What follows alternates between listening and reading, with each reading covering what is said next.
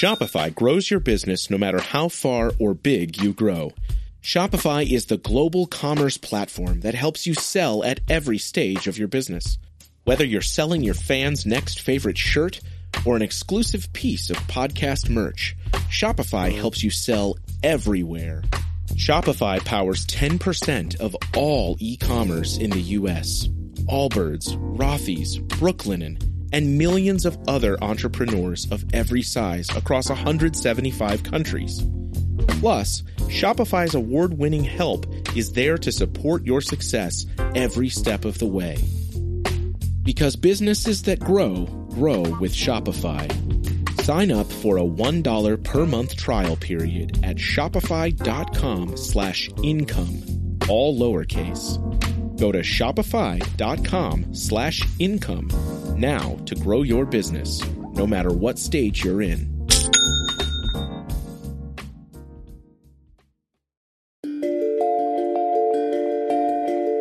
Every day, scientists are learning more and more about how human brains work and how many of us don't fit into the old-fashioned understanding of how brains should work. But a lot of ideas about parenting and familial relationships still need to catch up to the reality of human variation. Neurological differences are natural, profoundly valuable parts of being in a community together and in being part of a family. Whoever you are, wherever you are in your journey, I am here to explore with you. We are all in this together. Welcome to Neurodiverging.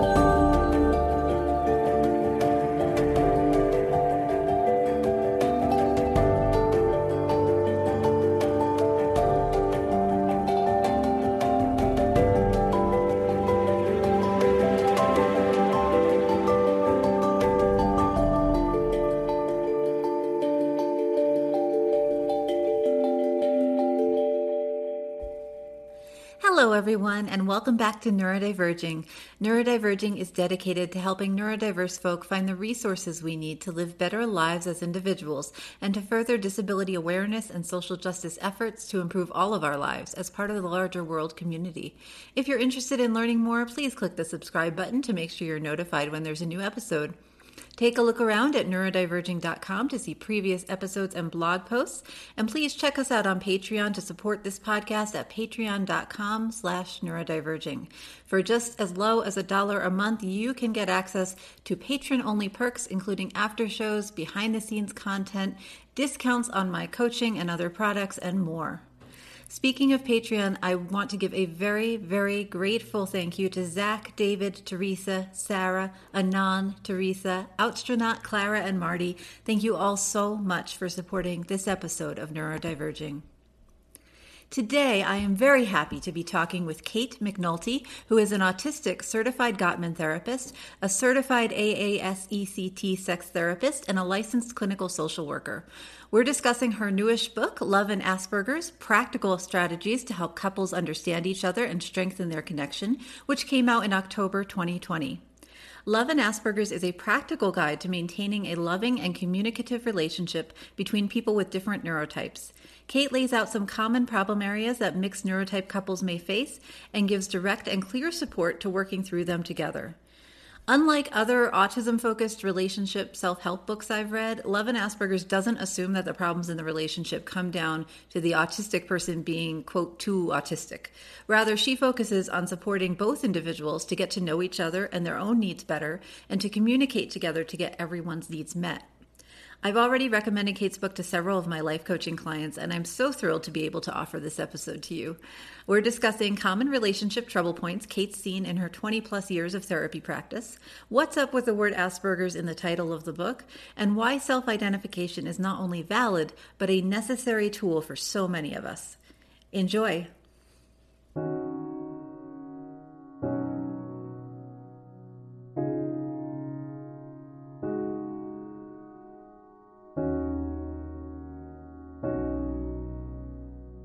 Hi, Kate. Welcome to Neurodiverging. Thanks for being here today.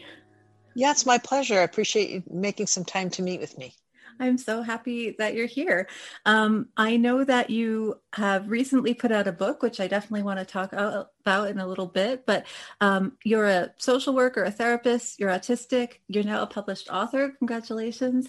I was wondering if you could tell us a little bit about your background and what your current focus is in your practice.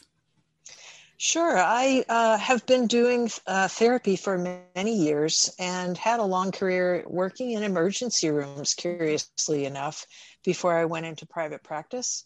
And I just saw such a broad array of people in the emergency room setting. It fascinated me, but it was time for me to be self-employed. So I started this private practice and quickly began getting referrals for couples. So it was apparent that there was a real need, and I decided I wanted to get serious about helping couples. So I got trained at this research-based institute in Seattle, the Gottman Institute, and curiously quickly discovered couples therapists don't think a lot about sex, which I thought was really odd. So I also pursued training as a sex therapist and have been seeing all kinds of people since, but when one of my children, I have grown kids, they're in their late 20s. One of my kids started talking about autism about 8 years ago. And I just dismissed it. I just thought, oh, come on, you're not autistic. Are you kidding me? I know what autistic looks like. It's some guy like Bill Gates or Mark Zuckerberg, right? But I just had the stereotypes in mind. And once I started reading about it, it was just so striking and explained so many things about my family background and me. I just felt compelled to learn more and got pretty, specialized in working with autistic adults. That's great. Thank you. Yeah, I'm interested in several parts of what you said. I'm trying to figure out which to get at first. I think a lot of people that I've talked to who've come to their autism diagnosis a little later in life have that, somebody around them brings it up, and we all think of the stereotype of the, sort of repetitive motion, stimming kind of white man, and who's highly intelligent and maybe technology focused. And then we read more about women and autism, and it's like, oh, it's me. So that's really interesting. Mm-hmm. Yeah. Yeah. And I think it's also so common for parents to kind of come in through the side door, and it's all because something's going on with their child. Yeah. And then you get this revelation yourself of, oh, there's so much to learn about my life and my history that can be viewed through this lens. Yeah. I worry sometimes that I would have never found out if my son was not autistic, that I would have never come to that in myself, because there wouldn't have been the push to learn more about it, right, and to get that wider understanding of the diversity in autism in the kind of range. And it's made such a difference in my life to know. So, and you've written, your book is kind of a mix of your knowledge of autism and your interest there, and also obviously your relationship therapy practice. And I read it, and it's great. It's called Love and Asperger's. Would you tell me a little bit about, or I guess tell the audience a little bit about what drove you to write on this topic of kind of love and autism?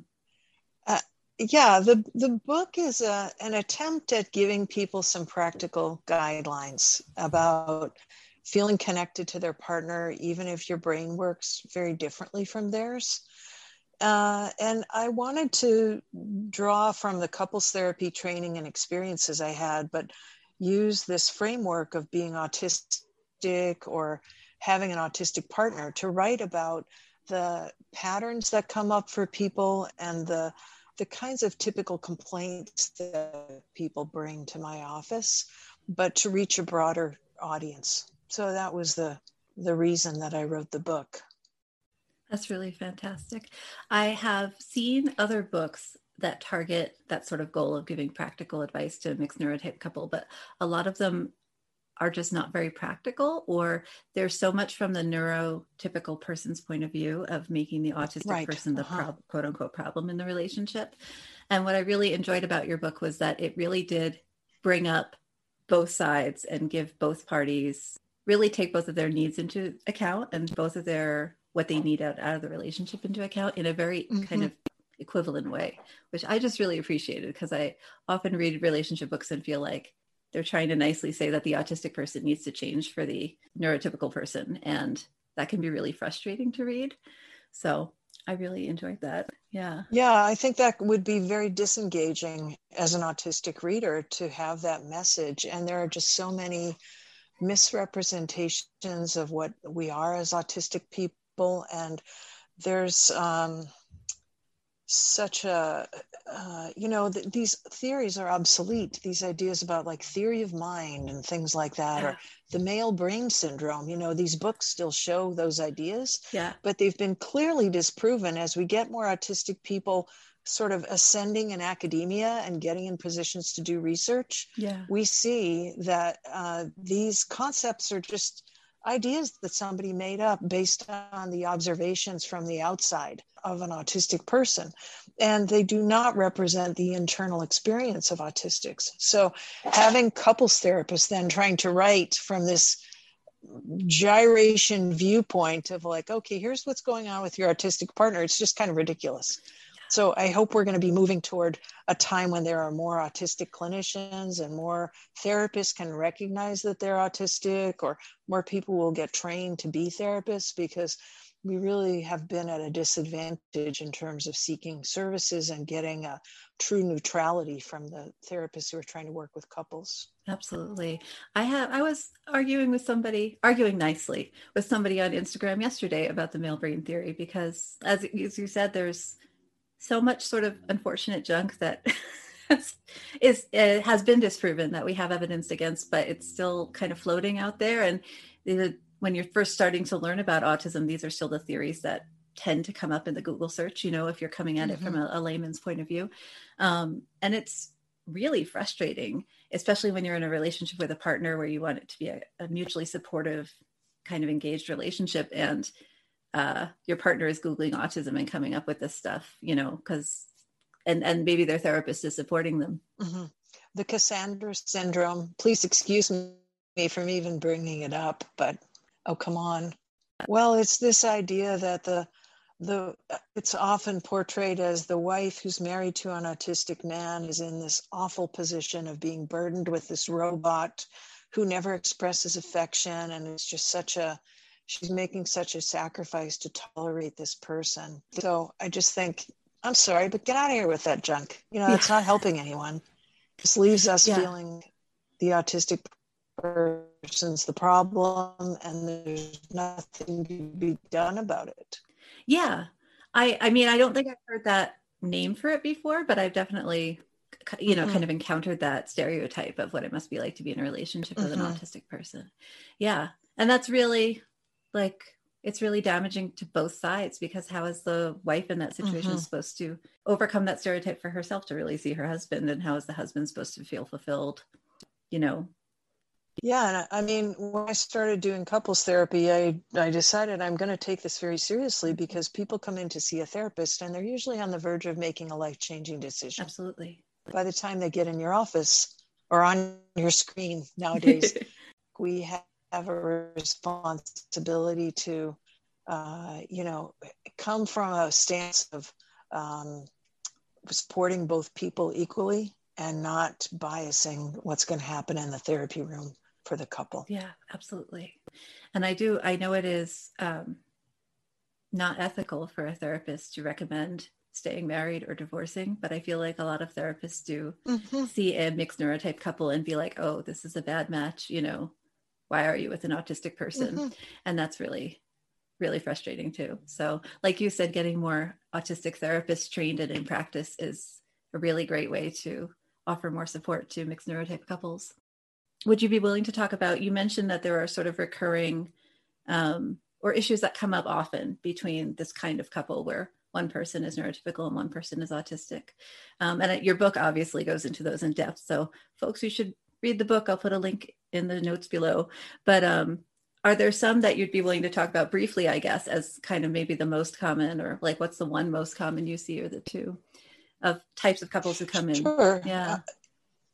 The themes of wondering why doesn't my partner go out and do things with me? Like, I want to go see my family for a cookout, or I want to go to a concert, or us to try a new restaurant. And so the neurotypical person is often wondering, why were they so fun when we first started dating, but now they're, a stick in the mud at home, and I can't budge them. But often this is for sensory reasons, either overstimulation, overwhelm, or life is going at too fast a pace.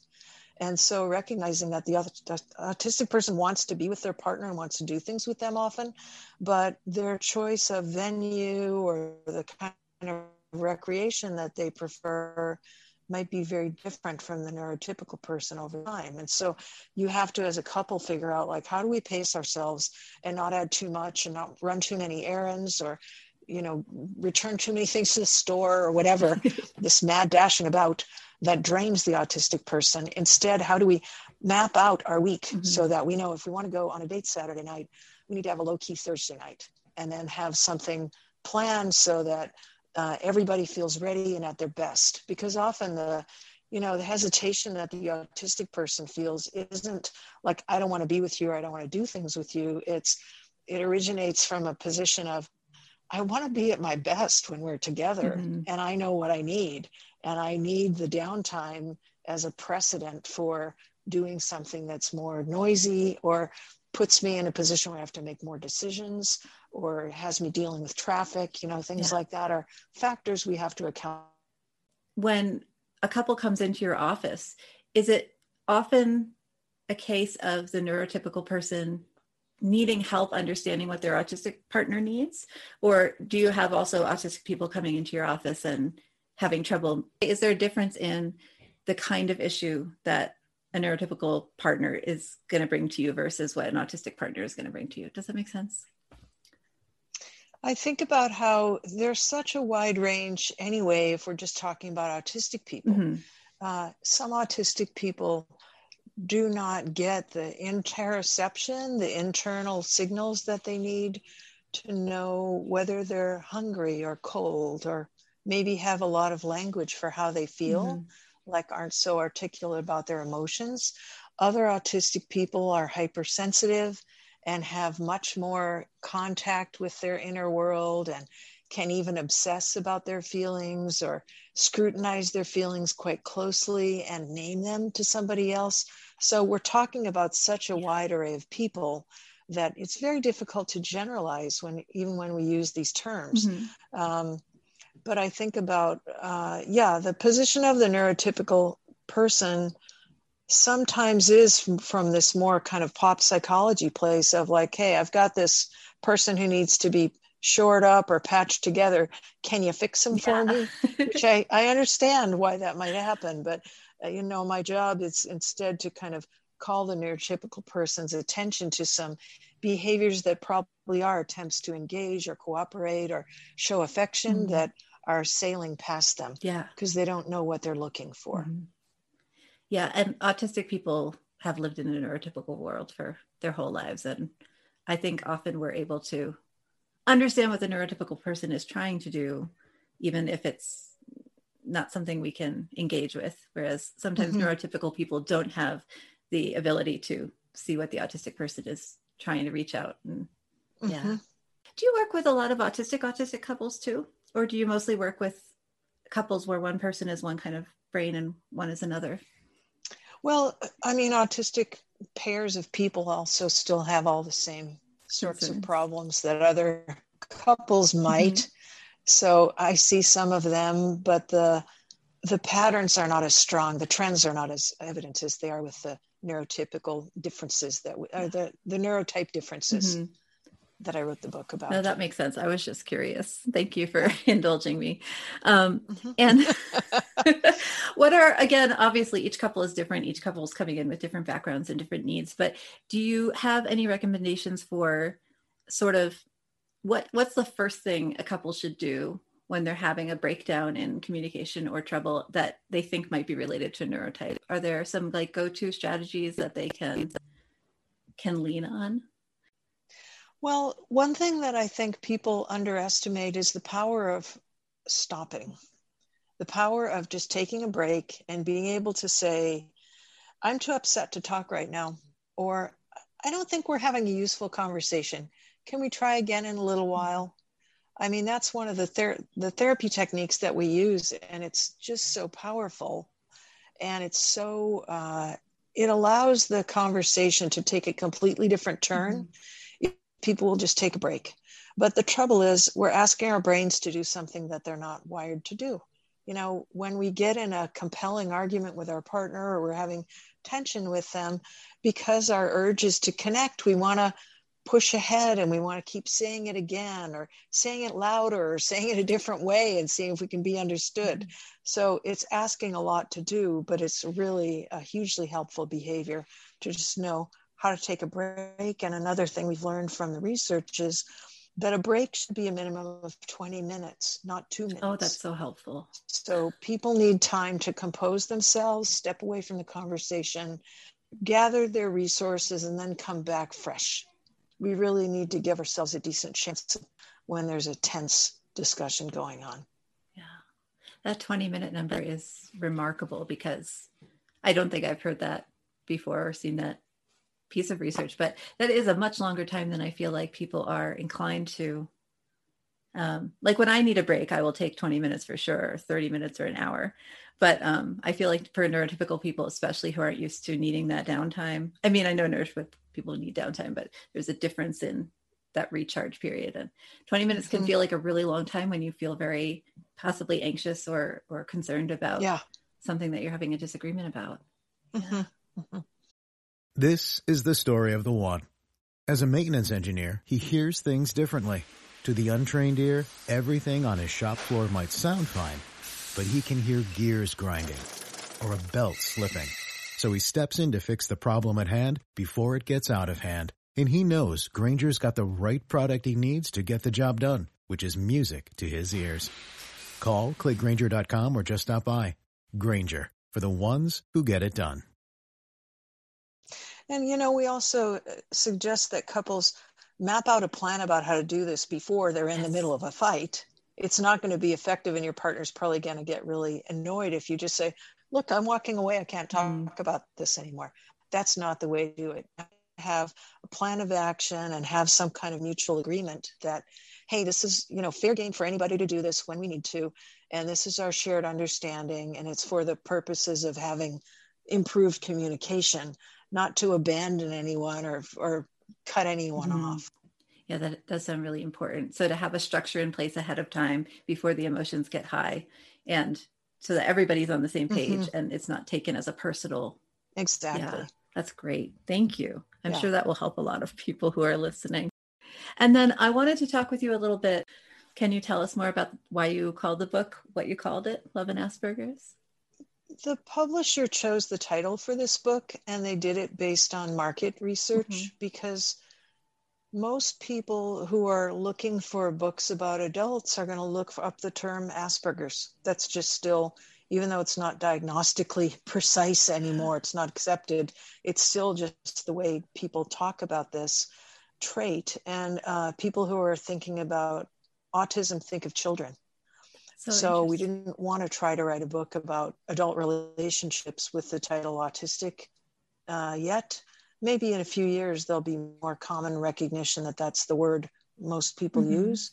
But I also think a lot of people who still identify with that word Asperger's, they probably were diagnosed or came to self-diagnosis maybe 10 or 15 years ago. And I think that there's a lot of people sometimes have an identification with that term, even though it's become outmoded, because it means something special to them to belong to a group. It's important to belong and to have some sense that there are other people like you. And so I just think people are arriving at this understanding about language pretty recently. And I feel sad when I see people tearing each other down about it.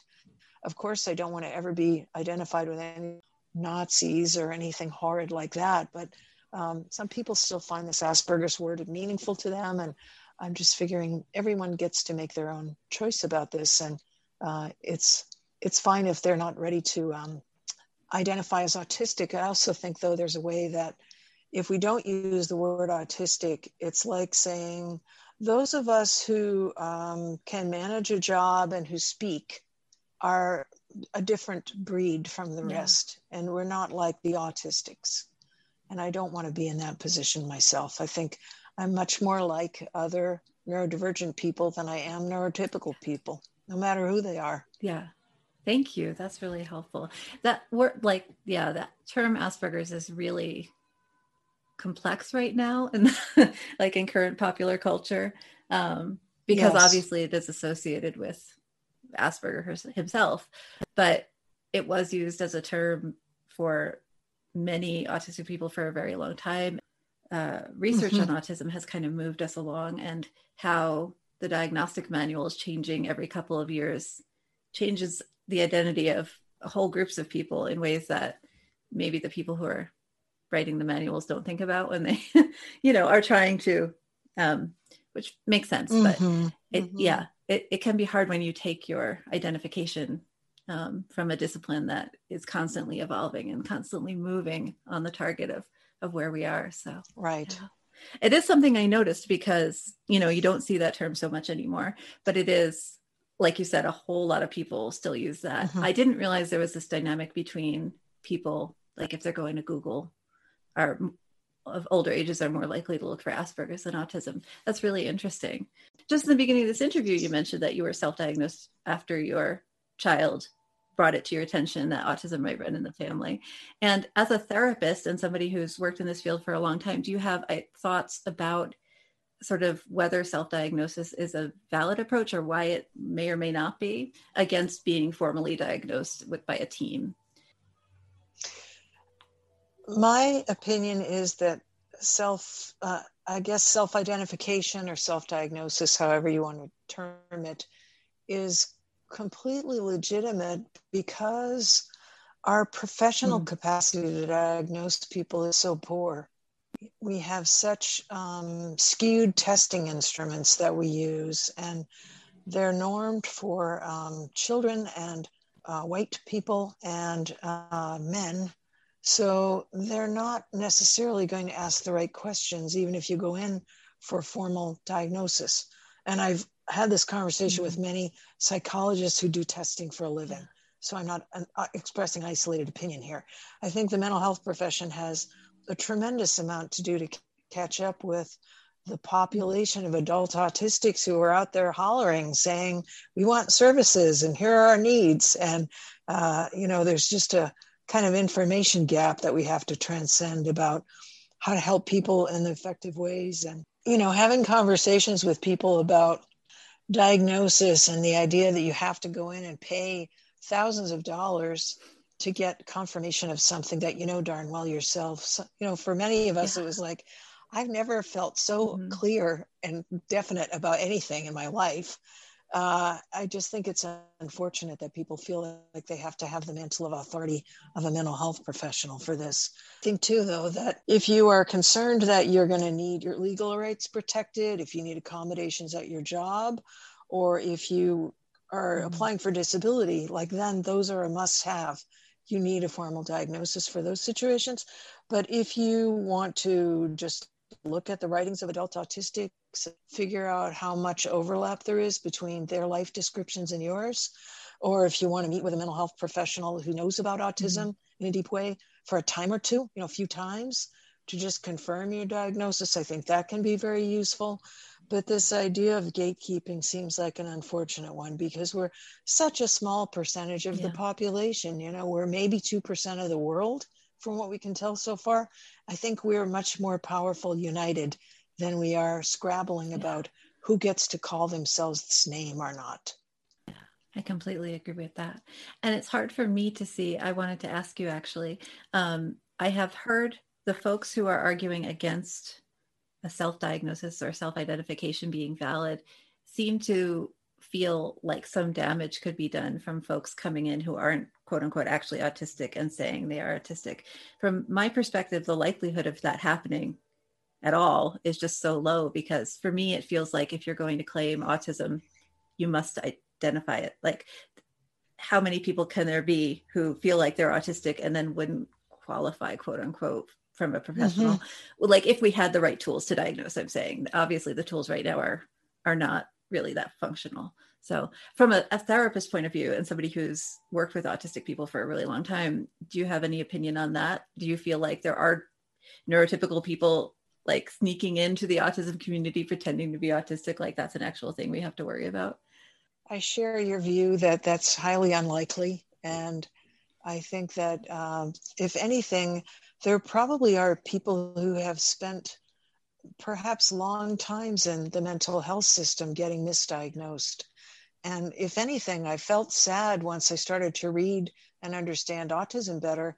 How many clients could I have helped better if I had had this template to apply, if I'd had this framework to share with them and had this understanding to help them manage their lives more capably or recognize certain limitations and work with them. If only I had known. I look back and I can think of specific clients who I wish I'd had this concept to share with them. I just didn't know about it. So I think that, in theory, maybe we're even a larger number of people than we recognize, because so many of us are running around being told we have trauma or borderline personality or oppositional defiant or, there's a litany. There's just such a number of possible directions things can go diagnostically. I am hoping, maybe in 10 years, we'll have better normed tests that are more diverse and more useful. But I know that right now, the testing process that we can offer people is very, it's very scant information that we're going on. I have met especially so many women. I'm sure that there are men who have been misdiagnosed as well, but I've met especially so many women autistics who were, before they came to realize their autism, were diagnosed with panic disorders, with depression or generalized anxiety, and, the much more serious ones, like you said. And, folks who thought they had a panic disorder and then it turned out to be a sensory processing issue, and just nobody in the medical field that they were able to access knew enough about sensory processing to point that out to them. And that is so frustrating just on their behalves to have had to, for so many folks to have to go through that experience. So. Yeah, I think there are more and more neurotypical therapists who are starting to realize they have some catching up to do. And I certainly believe there's hope. But as we're talking, I think it's a bit of a looking for a needle in a haystack to find a therapist who's got a neurodiversity affirmative approach and who really is very well informed. You have to be very motivated and tenacious and have the resources to find someone. Yeah.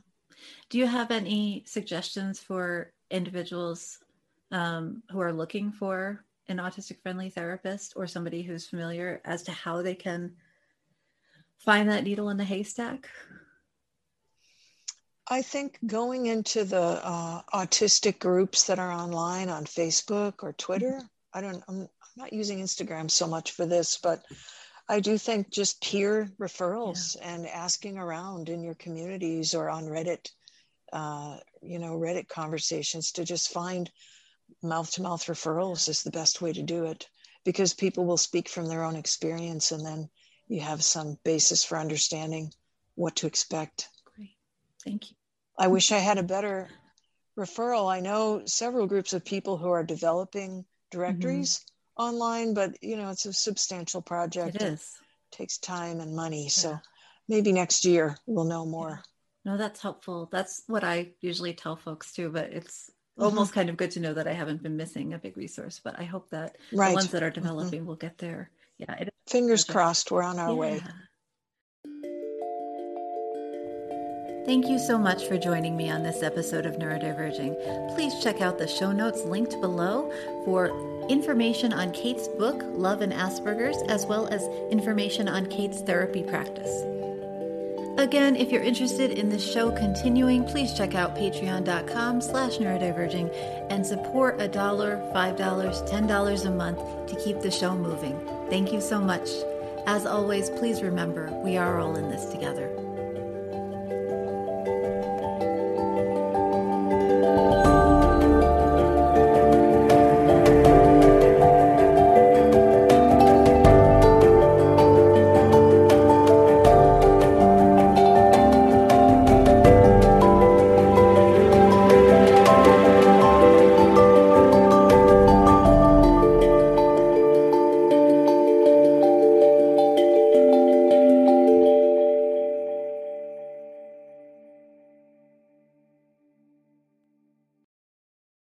Hello, my friends. Danielle Sullivan here.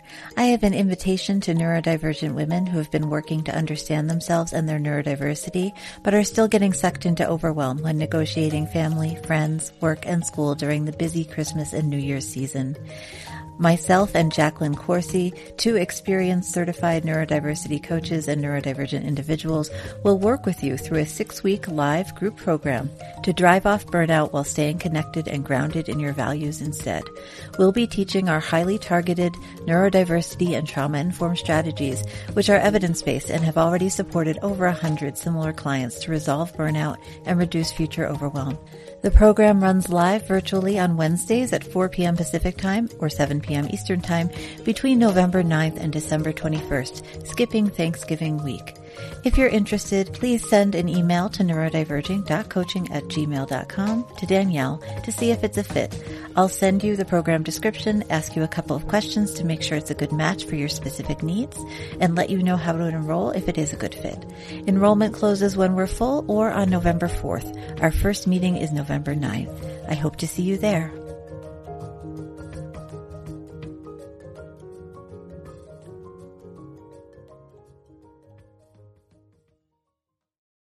Does your father know you're listening to this podcast? Well, when you're done, why don't you stop by and check out a show that is 100% dad-approved, Dadages. Hi there, I'm Chad Higgle. If you're looking for useful insights and practical advice you can actually apply to work, family, education, philanthropy, and just life in general, check out Dadages. That's Dadages, wherever you listen to your podcasts.